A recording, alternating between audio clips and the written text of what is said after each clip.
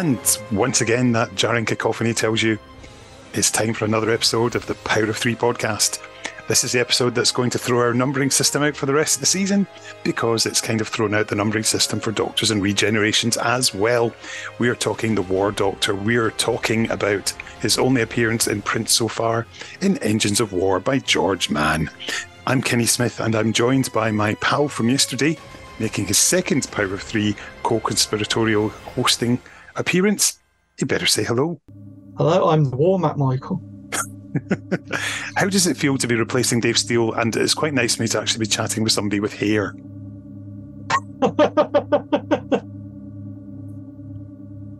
It's an honour. What can I say? Yeah, and it's on your head as well. So, unlike Dave, where it's on his face. So, dear. Anyway, welcome back. As I get older, it's in my nose more than anything. Oh, it's when it starts coming out your ears in tufts. That's when you're in trouble. Yeah. when you look like the Reverend Ernest Matthews, you know you're in trouble. That's my ambition in life, to get to an age where I'm happy to look like Ernest Matthews. Yeah, just as not the monkey in a glass case. I was about to point out, and I'm sure you'd love living as a Victorian gentleman and starch suits and walking around being pious and looking down your nose hairs at everyone. So yeah, I'm sure that'd be great fun. Do that anyway, to be honest, Ken.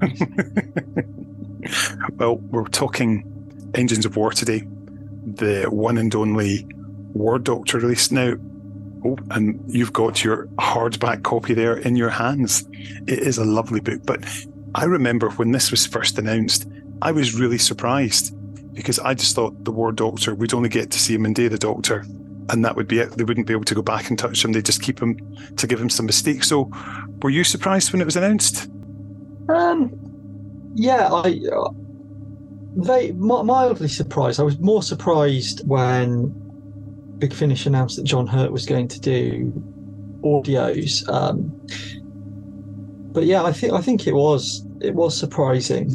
But I think it was at a point in time where they were releasing, BBC Books were releasing a number of kind of high profile, sort of big glossy hardbacks. They did the Michael Moorcock one, didn't they? They did Terraphiles, yeah. Files. They did the Wheel of Ice. There's a Jenny Colgan one, I think. Yep, Dark Horizons. Yeah, they did a few that didn't quite fit in the sort of standard sort of tie-in range that they've been doing since Eccleston's time. So it kind of surprised me, but it also kind of didn't, because it's the kind of thing that you would do for a sort of glossy one-off, I guess. Yeah, and I think the phrase I would have to use to describe it when I learned of it would be surprised and delighted. You've been persuaded to stay? I have been persuaded to stay for the rest of this podcast, yes. Thank you, Matt. I was about to go there. Stay tuned, everyone. Oh, you're just looking for the doable barkers, aren't you? Moving swiftly on. Before we actually chat about the book, why don't we have the back cover blurb? Although it's not going to be read by either of us, Matt, because wouldn't it be lovely if we could hear it in the voice of the War Doctor himself? Oh, it would. The death of millions is as nothing to us if it helps defeat the Daleks. The Great Time War has raged for centuries, ravaging the universe. Scores of human colony planets are now overrun by Dalek occupation forces. A weary, angry Doctor leads a flotilla of battle TARDISes against the Dalek stronghold. But in the midst of the carnage, the Doctor's TARDIS crashes to a planet below, Moldox.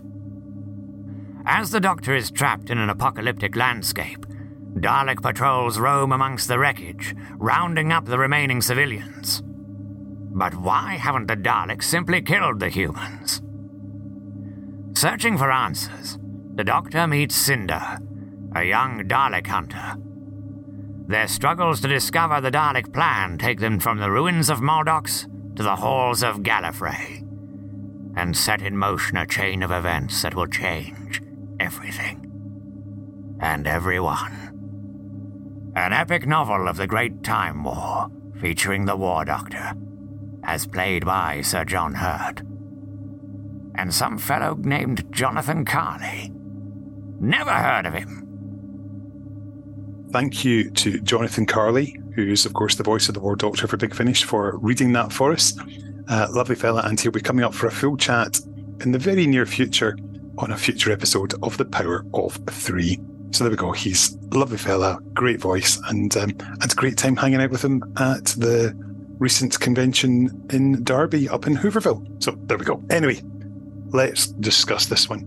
What I really, really enjoyed about this is the fact that we've got the 3-act structure in here coming into play.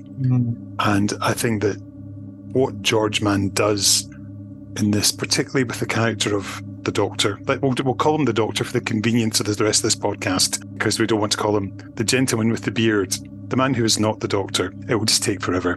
What he has done, extrapolating so much from, we're not given a huge amount to get to know this character when we do see him on TV.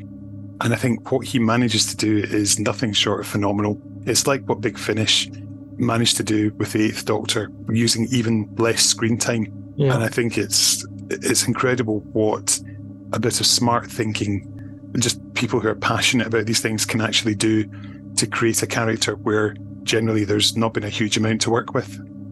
Yeah, no, I agree. I think the War Doctor at the time, I think, because this was published in 2014, right? So he only been in the special the year before, and as you said, he really was an unknown quantity. Apart from, it was a 75-minute special, and he was probably therefore only on screen for about 20-25 minutes of it. So significantly less than McGann in the TV movie, and he was having to share the screen with Matt Smith and David Tennant, obviously, as well. So you're right, extrapolating a huge amount. I think John Hurt's performance, and Sir John Hurt has such a stature and a gravitas to him that I think just leaning into that takes you some of the way there. But I do enjoy how the kind of weariness and the sort of bitterness of the War Doctor kind of comes through. I think he's not that bad, in inverted commas, in the book. He doesn't do anything truly horrific, but then the War Doctor actually doesn't really do anything truly horrific in the Day of the Doctor. It's all, it's implied that maybe he's got involved in war crimes in the past, but there's nothing here that would constitute, I think, a war crime. I think he does lose his temper and strangle someone at one point, which is a bit further than most of the Doctors. Not all of them, but most of them don't go around strangling people, with one notable exception.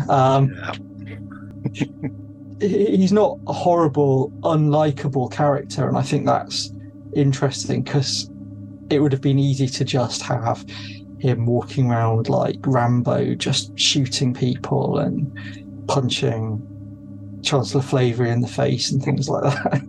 It does nothing like that. What you say there is what a lot of people were actually expecting, not only in this book, but also when the Big Finish War Doctor audios did come around. And actually, just remembered the first time I heard about them was I was out for lunch with Nick when I was down in London in June. In fact, it was June the 18th or June the 17th, 2015, 2 days before my birthday, or 1 day before my birthday. And he told me that John had agreed to do some, and I was all excited. So I was like, woo. Anyway, that's a by the by. But yeah, I think so many people were expecting, as you say, like a Rambo type Doctor who'd be going around shooting left, right, and centre. But what we get here is very much also, I'd imagine, what Matt Fitton, who I know reads every Doctor Who book and such like that, is very multimedia literate. And Nick would no doubt have gone through as well to say, no, he is at core, he is the same man, but he will just perhaps where, as we do get in the War Doctor audios, where he does push the button to kill a bunch of people who are travelling towards the centre of the planet or whatever to blow it up to stop the Dalek explosion or Dalek plans, and he will go that step further, but it's only as a last resort. It's not because he's like, yeehaw, let's go out and kill them all, woohoo. It's very much, this is what he has to do, not because he wants to, but because he has to.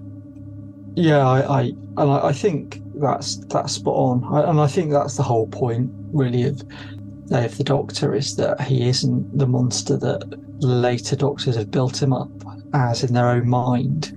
He's the same man. It's just, I think, as they say in the TV episode, he was the Doctor on the day that it wasn't possible to be the Doctor, and he did what he had to do at that moment in time.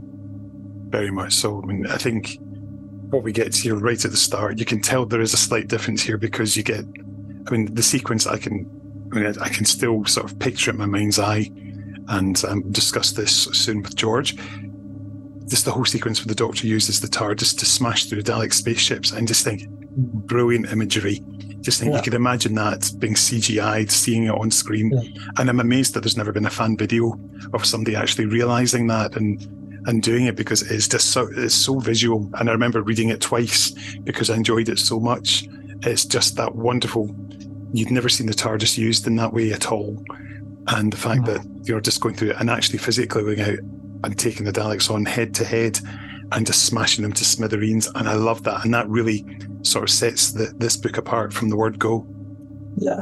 It picks up on that brief sequence, doesn't it, at the start of, well, not at the start, but near the start of the Day of the Doctor is it Arcadia? It's during the fall of Arcadia when the Doctor takes on a few Daleks and rescues the Time Lord family from a Dalek squad, and it just extrapolates from there into this like really baroque action sequence. It's fantastic. I like how much it picks up from the Day of the Doctor. I also quite like how much it picks up from the Night of the Doctor, actually, particularly in the Doctor's relationship with his kind of companion for the book, Cinder, who is very much like Cass in my mind.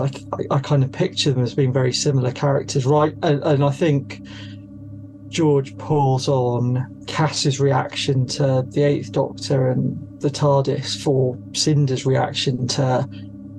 initial reaction to the War Doctor and the TARDIS in Engines of War. I think there's a real and a deliberate echo as well, because I think the Doctor sort of brushes it off as like, I've seen this kind of reaction before, as a deliberate callback.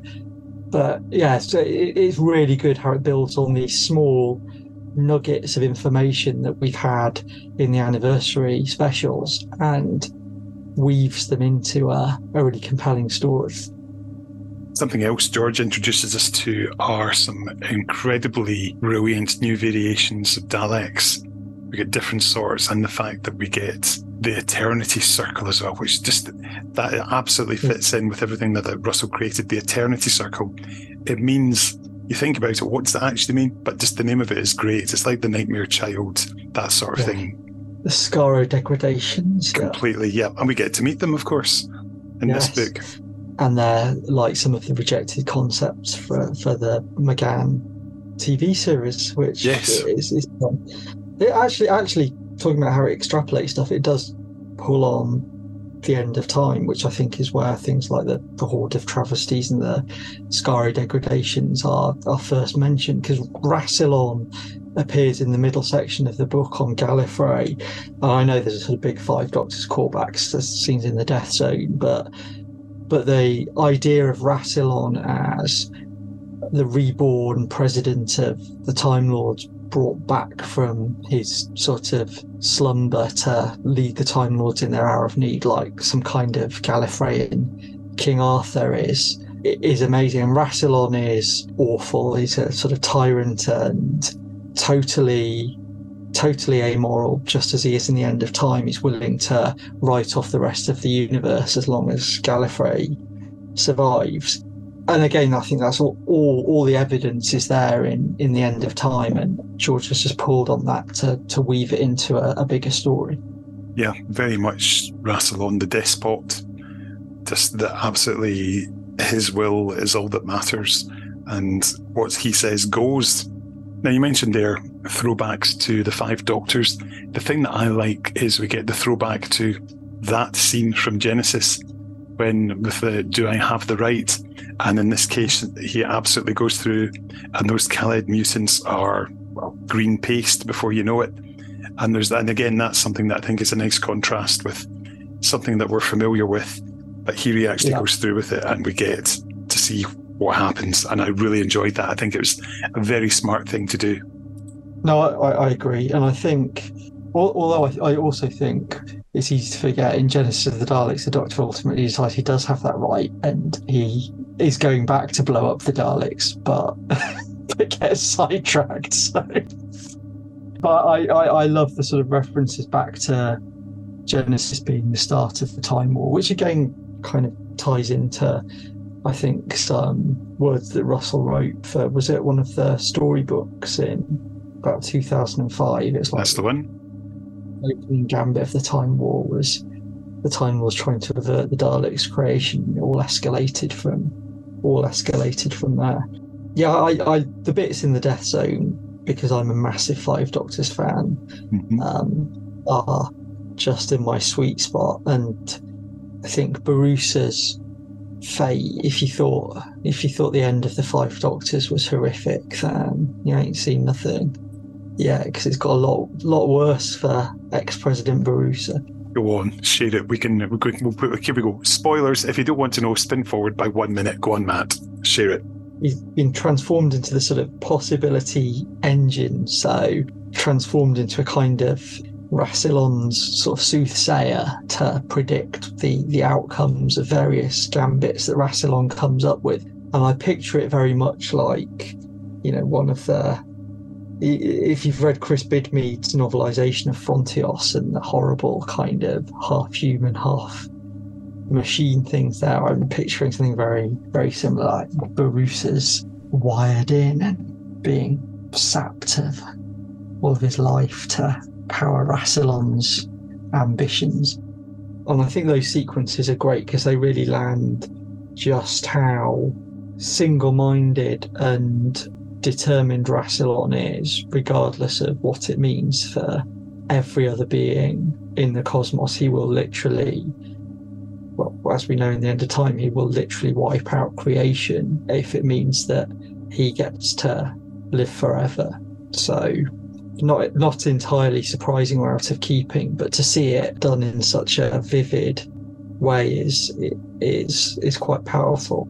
And I think quite necessary, because this book is supposed to be the moment that the Doctor realises that the Time Lords are sort of are lost, essentially, that they've become as bad and as dangerous a threat to the universe as the Daleks, and really the one way or another, both the Time Lords and the Daleks have to be stopped to save the rest of the universe.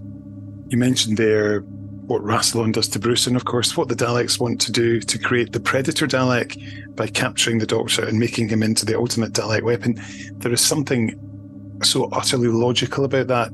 You take your opponent's greatest warrior and transform him, because this reminds me a bit of an episode of the old Japanese puppet series Starfleet, where there's where Commander Makara leads the aliens, and they capture people and they convert. This not quite like the Borg, they sort of put implants on them and they sort of brainwash them to go over to their side. And that was my first thought reading this, and then it was only later I thought, oh yeah, Borg as well. But yeah, I think it's a horrible idea having this bigger casing, and the Predator is just such a great name as well.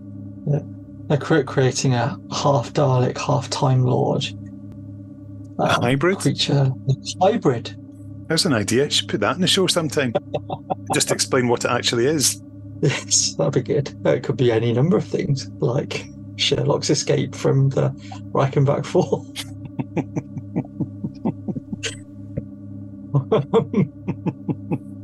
Yeah, I agree. I think that is a deliberate echo of Barusa's fate as well. The whole book is built around neither the Time Lords nor the Daleks are really at this point in the war preferable to one another. Even if the Time Lords win at this point, I don't think the universe with the Time Lords in charge looks a much happier place than a universe with the Daleks in charge, to be honest. I think Rassilon's Gallifrey is not going to stop with the Daleks at this point, I don't think. No, definitely not. And of course, you mentioned earlier on Cinder, poor lovely Cinder, who is absolutely perfect companion material. And before long, it's ashes to ashes, cinder to cinders. It is. And yeah, and I don't think we ever learn her real name, do we? No. The doctor does and puts on a tombstone, but we never do. I like to think it's a Clara Splinter. No, I don't. With red hair. Yeah, Clara Oswald.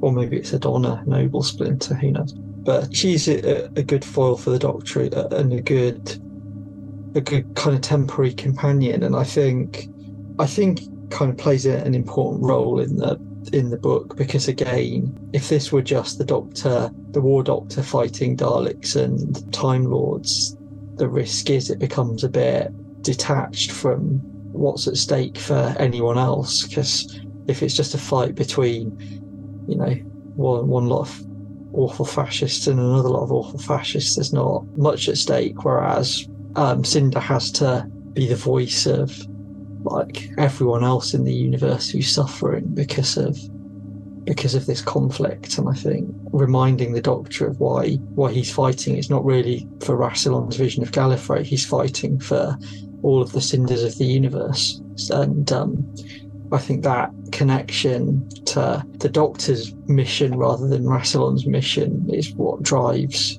the kind of moral centre of the book. Very much so. And the fact that ultimately it's Cinder's passing that leads to him writing no more and kicking in a nice little link into what we get in the movie. But you get the feeling that the Doctor has no wish to be floating around like cinders in Spain. No. Jokes for high-level Doctor Who fans here today. I'm very sorry. But any other moments stand out, or any particular characters make an impression on you? I know there's sort of the sort of Time Lord characters that are sent after the Doctor. To be honest, I think the Doctor, Cinder, keep almost calling it a cast. The Doctor, Cinder, Rassilon, and the Daleks. That's what the book's really about, and everyone else is just in their orbit. So that they were the ones that really sort of stick in my mind. And Baroos's horrible fate, because it was already horrible enough to be reduced to a bit of stone on the side of Rassilon's tomb. Yeah, or reduced to a piece of plastic in action figure form coming soon, although it's actually just the old Time Lord fella from the previous issue of figures. But yeah, I think it's a great book, and in some ways I wish there were more featuring the War Doctor, but at the same time, what we're saying about high-level great jokes for Doctor Who fans, that, my friend, is genius. I think because this is a one-off and it's there on its own, that makes it stand out all the more and makes it more memorable. And it gives us something that, at the time, it was our only new War Doctor story for a few years. But also, I think it does help pave the way for what Big Finish were to do as well, and set the tone for their sort of War Doctor range.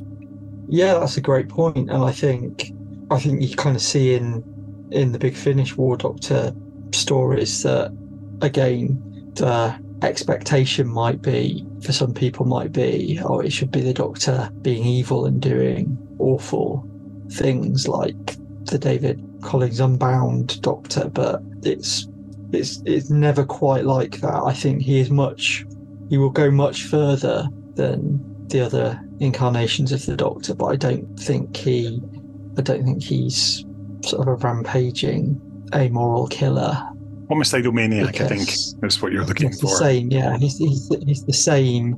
He's the same person all the way through his existence, with just different aspects brought forward or backwards. Not a radically different character every single time he changes.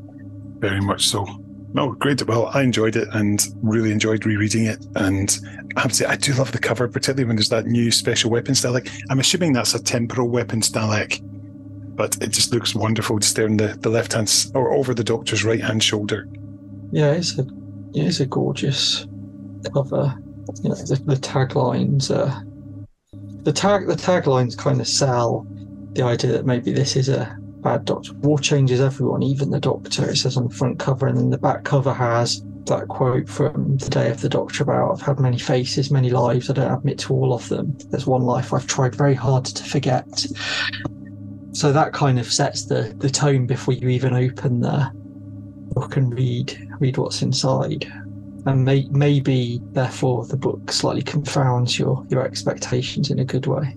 Very fair comment. Fantastic. Thank you for that, Matt. Well, we've given our thoughts on it. I think we should hear how it all came to be from the man who actually put finger to word processor.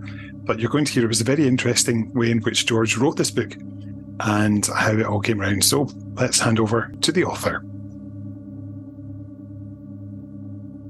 Hello, I'm George Mann, and I'm the author of Doctor Who Engines of War. Was this a bit of a surprise commission, George? Because I know that I was absolutely shocked when it was announced, because I thought that would be it. War Doctor, we've seen him on the telly, that's it, done, move on. Yeah, it came completely out of the blue, and I mean, it was lovely. I got I think it was an email from Justin Richards, who was commissioning the books at the time, and I'd done some work for him before, done Paradox Lost, and I'd written several audios, Doctor Who audios, and comics. And I think my background, kind of having also written for Warhammer and stuff, that him and Albert knew that I wrote action fairly well, and war stuff. But the email that came from Justin wasn't explicit about what the project was. It says, "How are you fixed at the moment for work?" Okay. Well, I'm always open for a chat, Justin. And then it came back again. It's like, well, we've got a project. It's a very quick turnaround. This was February. And he said, it needs to be finished kind of mid-April. So it's like, ooh, it's a novel. It's like, okay. So we were looking about 8 weeks at that point. Can you do it? And I came out and said, well, what is it? And he said, well, I'll tell you if you can do it. And I was like, okay. So I went and had a chat to my wife, because I was working full-time at this point as well. And I said, what do you think? Justin's offering me this book. I don't know what it is. I know it's Doctor Who, but I don't know what it is. It must be something, because it's not part of it. It doesn't sound like it's the regular round of kind of commissioning 3 books at a time, situation. So it must be something special, but it's a quick turnaround. And Fiona said, you've got to do it. Of course you've got to do it. We'll make it work. I'll make sure the kids are taken care of. You can take a week off work, or 2 weeks off work if you need. You've got to do it. And Fiona's always been hugely supportive of my work, which is brilliant. So I went back to Justin and said, yeah, I'm up for it. What is it? And he came back and said, War Doctor, Daleks, Time War. And I nearly fell off my seat. I was like, oh, thank goodness that I said yes, because I kind of then started imagining the scenario where I'd said no and found out someone else got to write that book, So, yeah, from that point, it was a mad scramble.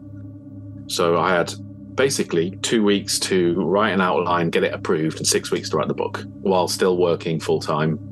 So it was frenetic. The whole process was frenetic. My approach to it was kind of, what if this is the only Doctor Who book you ever get to write?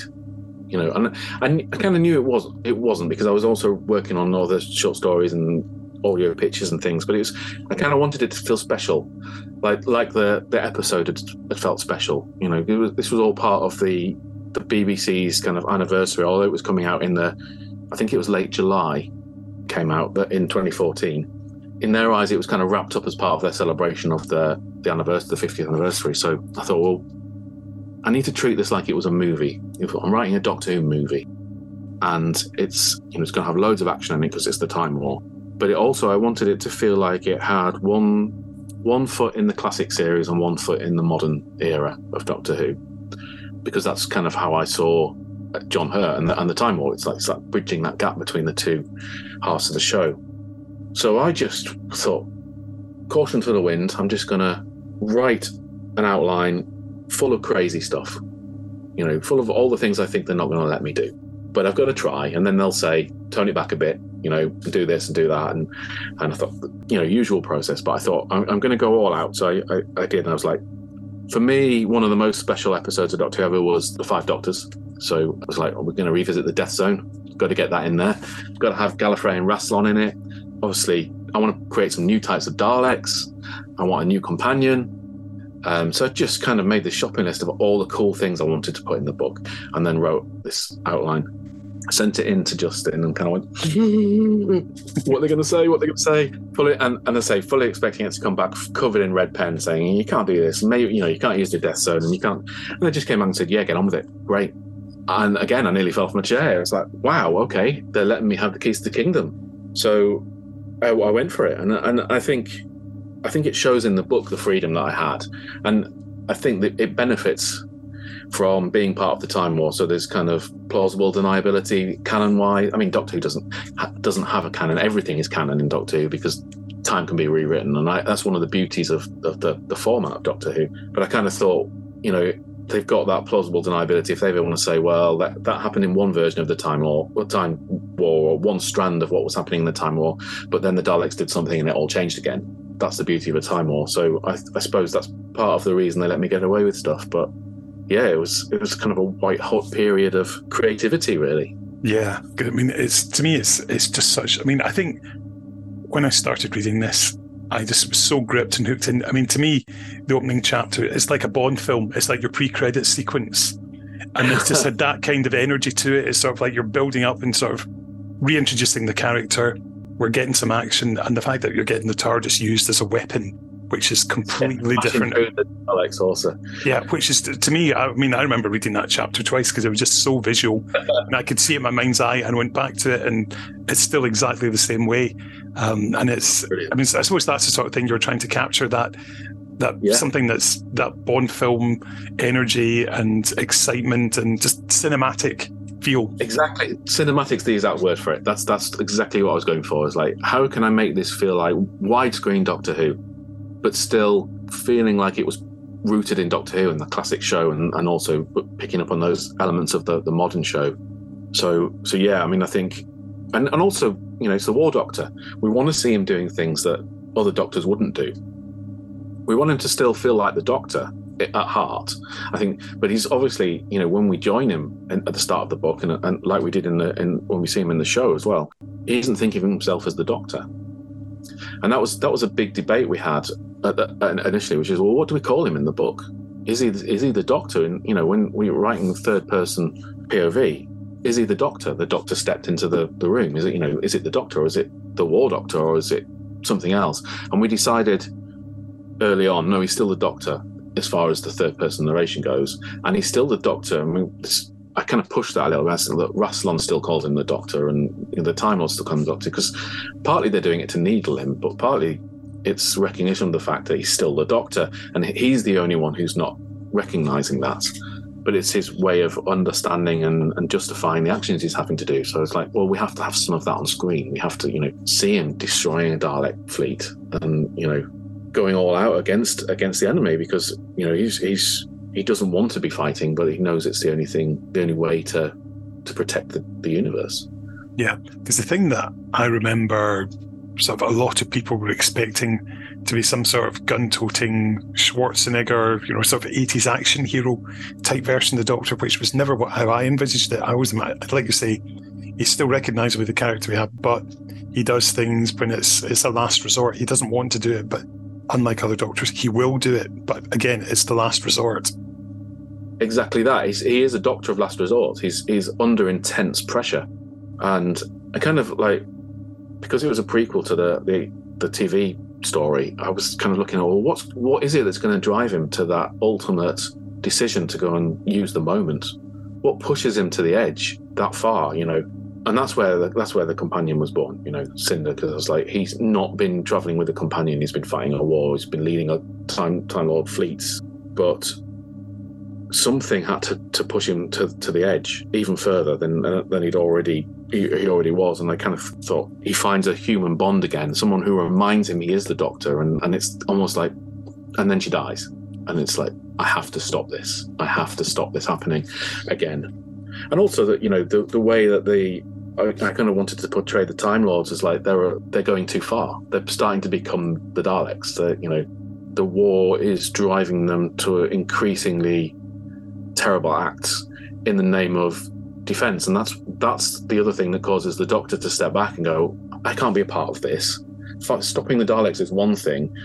Wiping out billions of lives in the process is anathema to everything that we should stand for.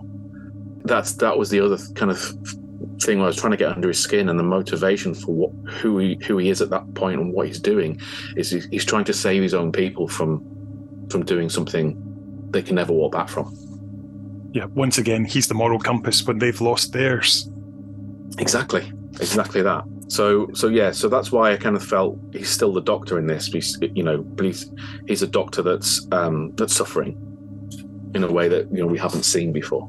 Yeah, which I think again adds more depth to the character, and again leads up to what we see on screen in The Day of the Doctor. Now, you mentioned there just at the start about creating new Daleks.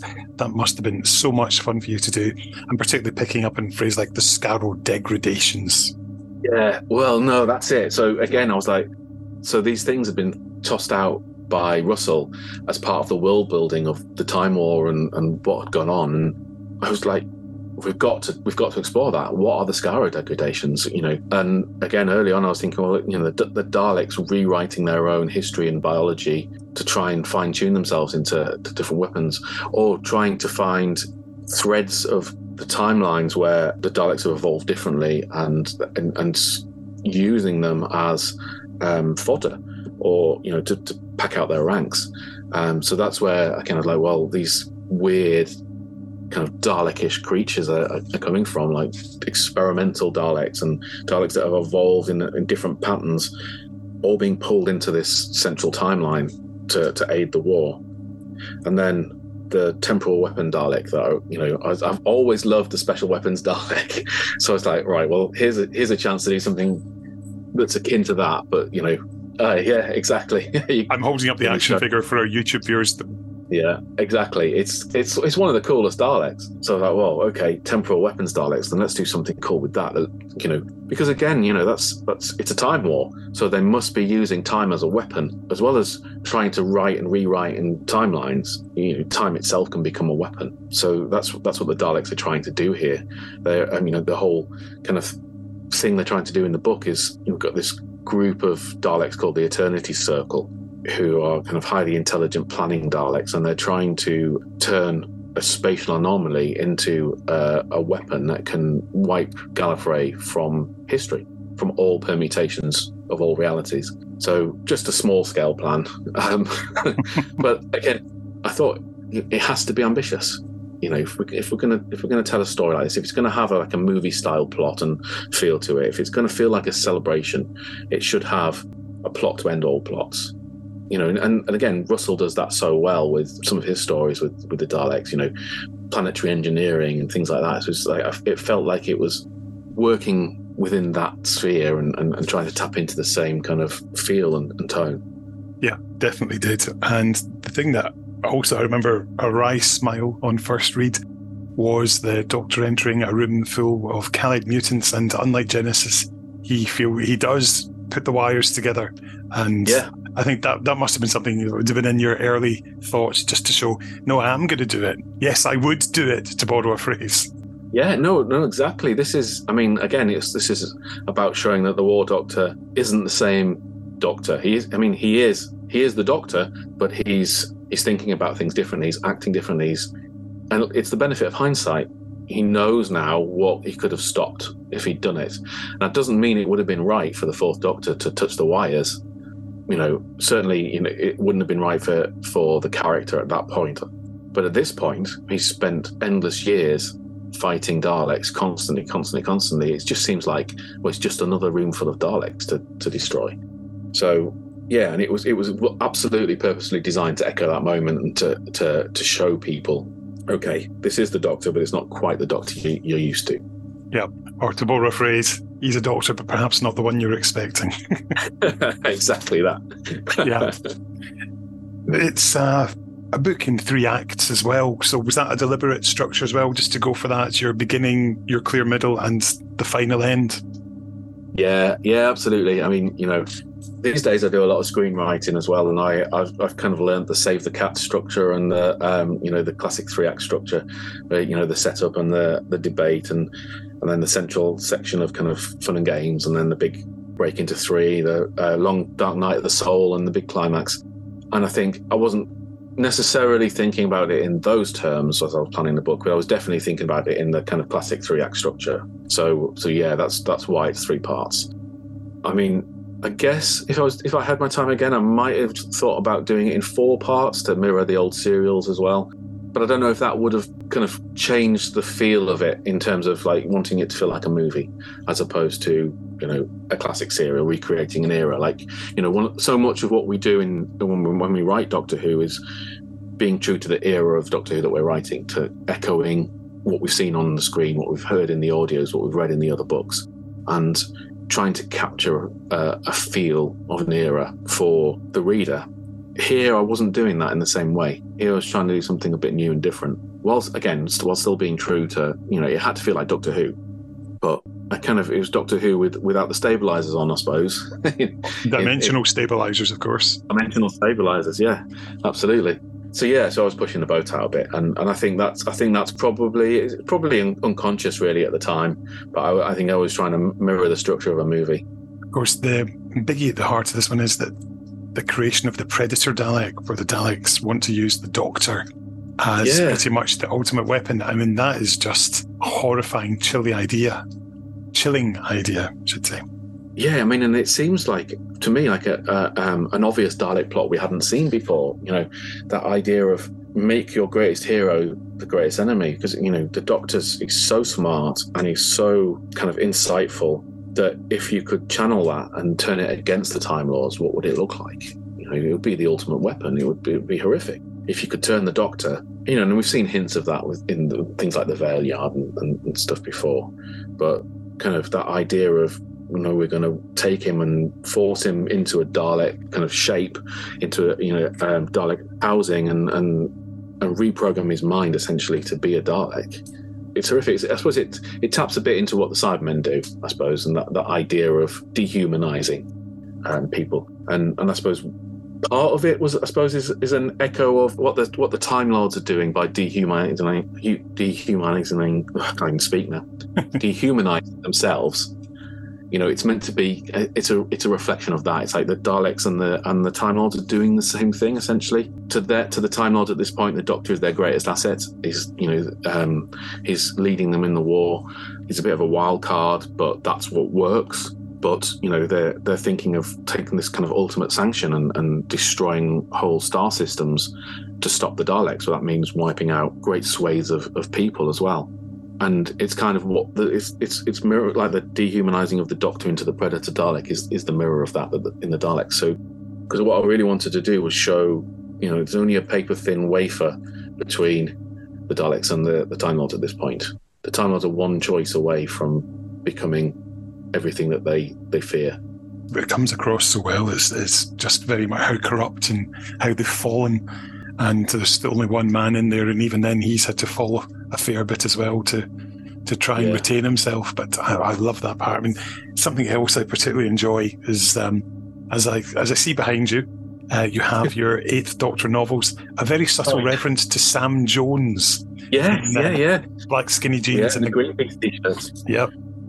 And various other sort of subtle references just to other Doctors as well. I think there's references to Tom in there, and I think John Pertwee as well. So yeah, there's these nice wee subtle touches to show it's still the same man, even if he's not completely the same. No, exactly that. I was reading a lot of the 8th Doctor books at the time, just for fun, and there's some, and you know, I think Sam's quite a maligned character these days, and I actually really quite like Sam. So yes, there's lots of references to Doctor Who's past and to different characters. You know, at one point he makes a joke to Cinder about, you know, with the TARDIS, you should try running away with one sometime. You know, he's talking about his past life quite a lot. But the 8th Doctor, I just wanted it to feel like there was a bit of continuity between this, because of course at that point we hadn't seen a lot of Time War stuff. We hadn't seen the Big Finish material. We hadn't seen the Megani era kind of stretch out into the Time War in the way that it has now in the kind of expanded media. So I wanted to feel like there was a bit of continuity between the 8th and moving into, you know, obviously with the War Doctor. And yeah, I just felt that little throwback to an era that I was enjoying, that, you know, was nice. And being in a book as well, referencing the books that came before. You know, everything we do in Doctor Who is built on the shoulders of giants. And I've kind of, both in terms of the TV show, but also, you know, for me, Doctor Who books have a very special place in my heart, because as I know you did as well, we lived through the fallow years where there was no TV show and Doctor Who was books. So it's nice to do some little callbacks to that, I think. Yeah. Well, I definitely appreciated it, as Sam Jones has hopefully been getting a bit of a renaissance over in Pieces of Eight as we go through all those EDAs one by one, with the next batch due to come out very soon, going from the Taint up to Ancestor Cell. So they will hopefully be out before Christmas. Plug for the other podcasts. Right. So did Engines of War ever have any working titles? That's something that always fascinated me, just in case it's ever known by something else. Yeah, the working title was Council of War. I think the reason we didn't go with it was trying to think there might have been another story, because I was referencing the War Council, the Gallifreyan War Council, and I think there might have been another Doctor Who story with a similar title. And also, I think when Justin rightly pointed out, like, Council doesn't sound like a movie, like a Council of War. It sounds like government and bureaucracy, whereas we wanted something a bit more punchy. So I kind of went back and went, no, Engines of War, that works. So that became the title at that point. But yeah, for most of the writing of it was Council of War. Yeah, I think Engines, it really does work, because it just gives you that idea of like the Daleks as well, being these ghastly, horrible machines. And yes, it definitely works for me. And of course, you get to revisit a few old favourites in the likes of Barusa, Resurrected, and we've got Rassilon as well. That must have been good fun for you as well, particularly getting another Five Doctors reference in there with the Death Zone. Yeah, very much so. I mean, poor old Barusa. Yeah, I mean, it's a bit scary as well, actually, tackling these big things, these big parts of Doctor Who. It's like you almost have to, like the first time, I'm sure you've experienced this, the first time you write something official Doctor Who and you write the TARDIS and you kind of stop and go, oh, I'm writing proper Doctor Who. And it was a bit like that as well with like writing Rassilon and the Death Zone, and you're writing about these moments or these characters or these parts of this thing that you love and have loved since childhood. And the last thing I wanted to do was cock it up for someone else, so that I wanted people to be able to read this book and enjoy those references back and not feel like I was misrepresenting them. But also pushing things forward a little bit and trying to do something new, like the weird Time Lord things that are regenerating and constantly regenerating in the Death Zone, kind of living in the caves and things. And I kind of wanted to introduce new elements, but still feel true to the Death Zone. It looks like it did when you saw it on TV. Yeah, and they could have filmed it because it's just up the road in Wales, so even better. All right, excellent. Of course, we've just mentioned old favourites there in Barusa and Rassilon. Of course, you mentioned Cinder, and creating somebody who you knew was going to die from the word go. That must have been fun. Yeah, well, I mean, it's hard because, like Tennant, I didn't want to let her go at the end. I really enjoyed writing the character, creating the character, and in some ways she's a mirror to where the War Doctor's at. She's a fighter. Everything's gone wrong in her family life. Her parents have been killed.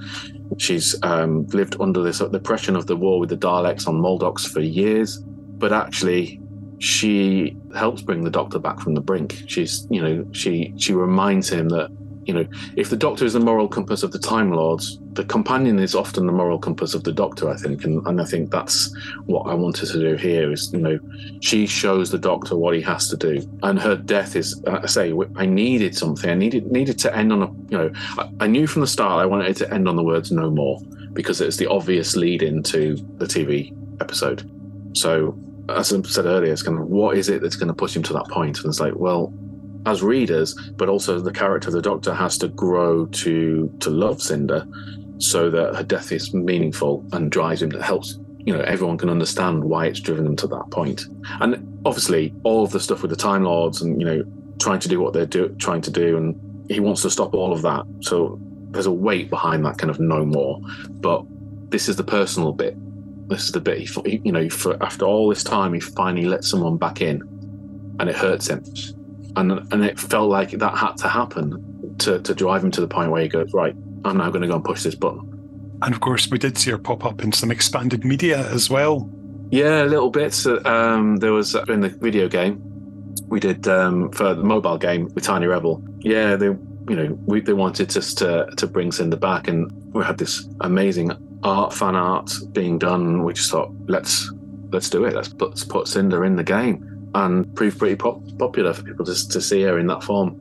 I'd love to do more with Cinder, but her story kind of starts and ends in that book, and I think I don't want to do too much to, I know it's Doctor Who and you can kind of go, oh well, maybe you can pop into a timeline and do something and save her and take her off in a different path. I feel that might lessen the impact that her death has on the story. And we were talking about canon earlier and how like Doctor Who doesn't really have a canon because everything's canon, because wibbly wobbly timey wimey everything can happen.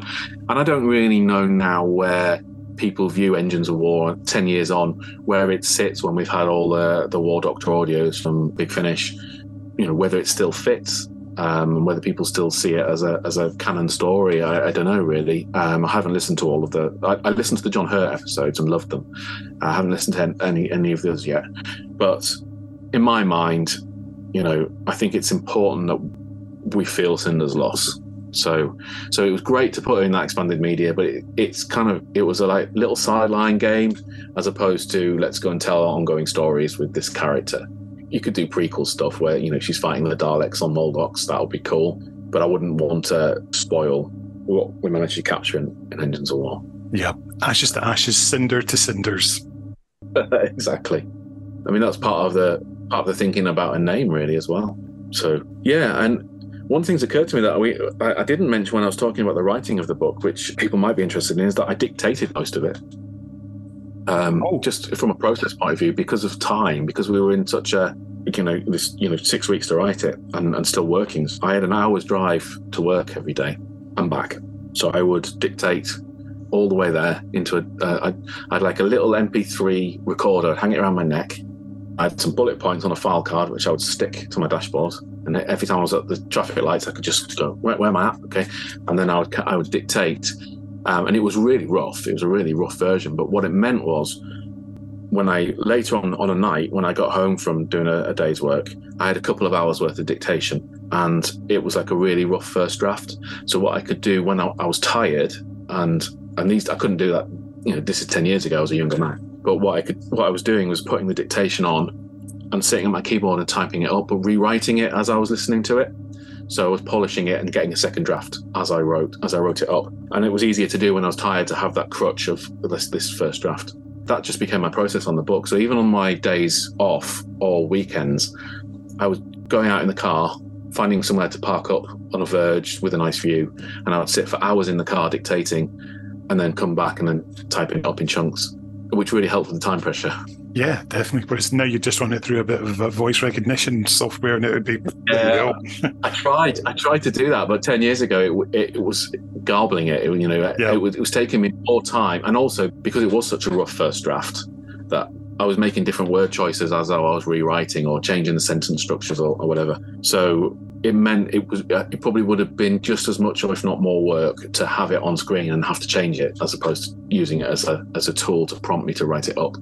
But I haven't done that since. It was very much kind of, I did it for a while on a few other projects while I was in that kind of, when I was still working full time. These days I'm a full-time writer, but I haven't used it since as a method. But it really worked on that book, I think, and I think it helped with the immediacy of it all and the writing at a pace. I remember reading in Russell's book about the writing of Doctor Who, The Writer's Tale, that's the one. Yeah, I was just looking it up on the bookshelf. Yeah, about listening to Live and Let Die on repeat and standing up when he was writing some of the action scenes for the 10th Doctor. I think it's not quite the same, but dictating it like that gave it some of that immediacy for me, and the speed of having to write it quickly. I don't like writing that quickly. I prefer to write, stop, rewrite. But actually, I got into a groove with this book that I think it flowed really, really well. Of course, when the book was released, so much acclaim for it. I just remembered so much love for it on Twitter. Gosh, people liking things on Twitter, imagine that. And and just great reviews in DWM and other places, and just seeing how much you'd taken that one-off character and really, in the War Doctrine, just really fleshed him out and had a fantastic tale for him. Yeah, it was marvellous, the response, and quite humbling. And it hit the Sunday Times bestseller list. I don't know how many Doctor Who books over the years have hit the Sunday Times bestseller list, but it felt like an achievement. Yeah, I remember I'd gone away on holiday, after this intense period of writing it, delivered it in April, then there was edits, May and June. July we went on holiday and it was published. It was that quick. And I remember being on holiday and running out to buy the Sunday paper to see if we'd made it onto the Sunday Times list, and there it was in hardback. And I still to this day, have the Sunday Times best-selling author next to my name, and that's because of that book. Yeah, I was overwhelmed with the response to it, and I don't know if it's still in print, to be honest. I haven't checked recently, but it seems to have some longevity. People are still like, when I pop into a bookshop, and sometimes I'll still see copies on the shelf in the Doctor Who section, which is is really gratifying to know that people are still buying it and reading it. Or if I'm at conventions, people often talk to me and say, "Oh, you're the guy who did the War Doctor book." It's like, yeah, I mean, it's the thing people remember. I've probably written 50 Doctor Who comics and tons of audios and several other Doctor Who books. What people remember is Engines of War. So I kind of feel like that was my big contribution to Doctor Who. So far. Well, I haven't been asked to do anything for quite a long time these days, but one day perhaps. I'd originally talked to Albert about doing a sequel to Engines of War, actually, but we never quite got it over the line. We were going to do something with, I think we were going to, if I remember now, we were going to do 8th Doctor and 12th Doctor during the Time War and linking it to Engines of War. I've got loads of notes that I made. I wanted to do a book called Master of War, but obviously that's massively been overtaken by all the other things that have happened in Doctor Who since, both in Big Finish and in the TV show with the Master. But I wanted to show I wasn't going to use Derek Jacobi as the War Master. I was going to have him resurrected from the Eye of Harmony, after the 8th Doctor movie, dragged out as in a new form, and then have him regenerate into Derek Jacobi. So yeah, a story of a book that never happened. Wow. Well, something that did happen, of course, was the audiobook version. That must have been a real joy to hear the Dalek voices in particular brought to life for you. Yeah, I was really chuffed when they asked Nick to do it because it meant it's more than just an audiobook. It's not a fully acted play, but it's all the Dalek voices are there, and Nick does such a good variety of voices as well that it kind of feels like almost a full cast audio. So yeah, I mean, that was brilliant. I've still got it sat up here on my shelf on CD, and it was brilliant to listen to. I'm not very good at listening to my own stuff back. I kind of, for some reason, like when I get an audiobook of something, I tend to like find it a bit cringy to listen to, and I think about the things I'd do differently. But with that, I managed to kind of listen to it almost as a reader coming to it fresh, hearing that performance, hearing the Daleks, and that was ace. Sunday Times bestseller George Mann. How do you look back on Engines of War now? Very fondly indeed. I think up until the 12th Doctor, I'd written for every Doctor, which was a nice feeling. But yeah, I do kind of look back and go, now, if I never get to write Doctor Who again, I feel like I've done the thing that I've done something worthwhile. I've given back to a franchise that has given me so much pleasure over the years and so much joy. I feel like I've added something worthwhile other people enjoy, and who can ask for more than that as a writer? Fantastic, George. So where can people find out what you're up to at the moment on social media and the internet? So I'm on Instagram as @GeorgeMannAuthor. I have a website, georgemann.net, and on Twitter you can find me at @George_Man. That's usually where I'm posting kind of like what I've been up to most recently. A lot of Star Wars in recent years. I'm having a lot of fun writing Star Wars books and audios. That's what's coming in the foreseeable future, but there's a few other little projects scattered in there as well. Fantastic. Well, as I'm now going to refer to you every time I speak to you, Sunday Times bestseller George Mann, thank you so much for your time. Thanks for having me. It's been a joy. And thank you to George for that. And Matt, have you ever heard of a book being written pretty much via dictaphone, first of all? I have not. I was trying to think. I don't think even Agatha Christie used to, even in her later days, used to make much use of dictaphones. No.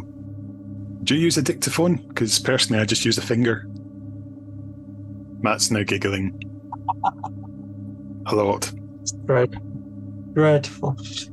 I am a dreadful human being. Anyway, let's have a quick head over to the pages of Doctor Who magazine for the review of this one. You didn't do it. This is because we've now run out of I Who reviews, because they haven't gone on to do new series stuff. We're now going to turn to the pages of Doctor Who magazine to find out what they thought for the rest of the books in this series. So we've got, this is by Hywell Evans. Have you ever heard of Hywell Evans? Have you ever met them? No, I don't think so. No, maybe a pseudonym, who knows. Mann captures John Hurt's portrayal of the Doctor beautifully, conveying the weariness and sadness that hasn't yet quite eclipsed the man he was before the war.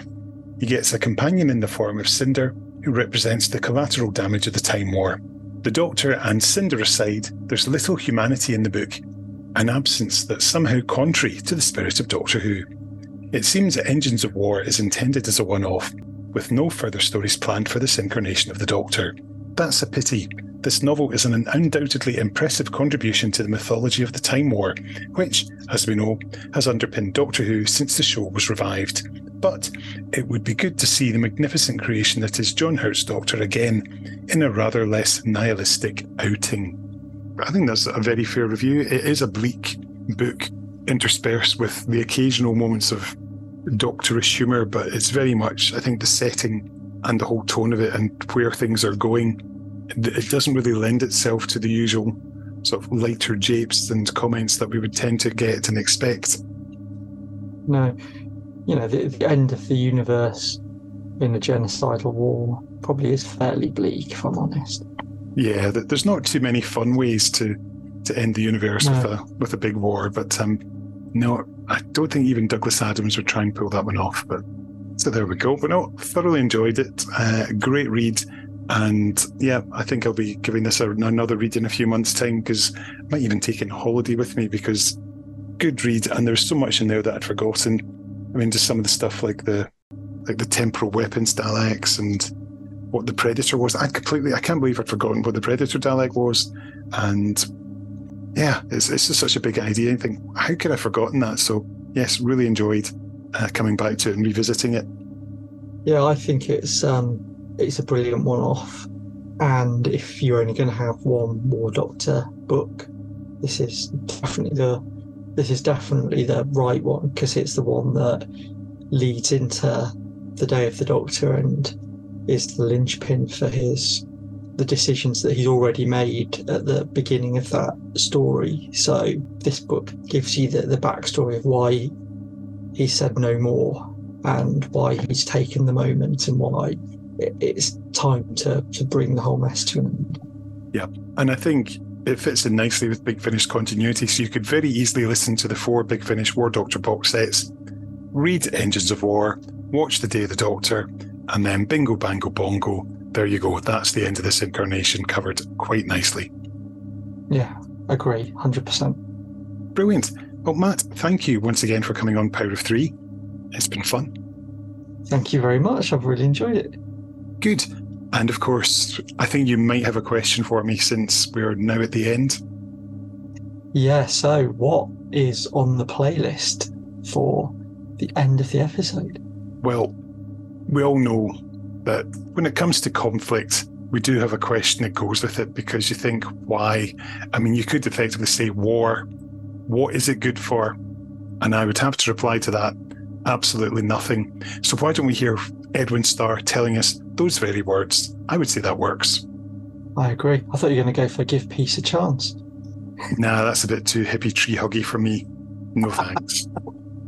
Anyway, thanks for listening, everybody. I'll be back tomorrow with Dave. I'll be resurrecting him like Rassilon, but I won't have him like a weird Barusa creature predicting the future. That would just be too much. I don't think his mum and sister would be approving of that. But yes, we shall let you return to your time stream, Matt, and we will catch up again very soon, I'm sure, over on PO8. So thanks again for coming on. Thanks very much, Kenny. And everybody, thanks for listening. We'll be back tomorrow. Bye-bye. Bye. Yeah. What is it good for? Absolutely nothing. Yeah. What is it good for? Absolutely nothing. Say it again, y'all. Look out. What is it good for? Absolutely nothing. Listen to me. Oh,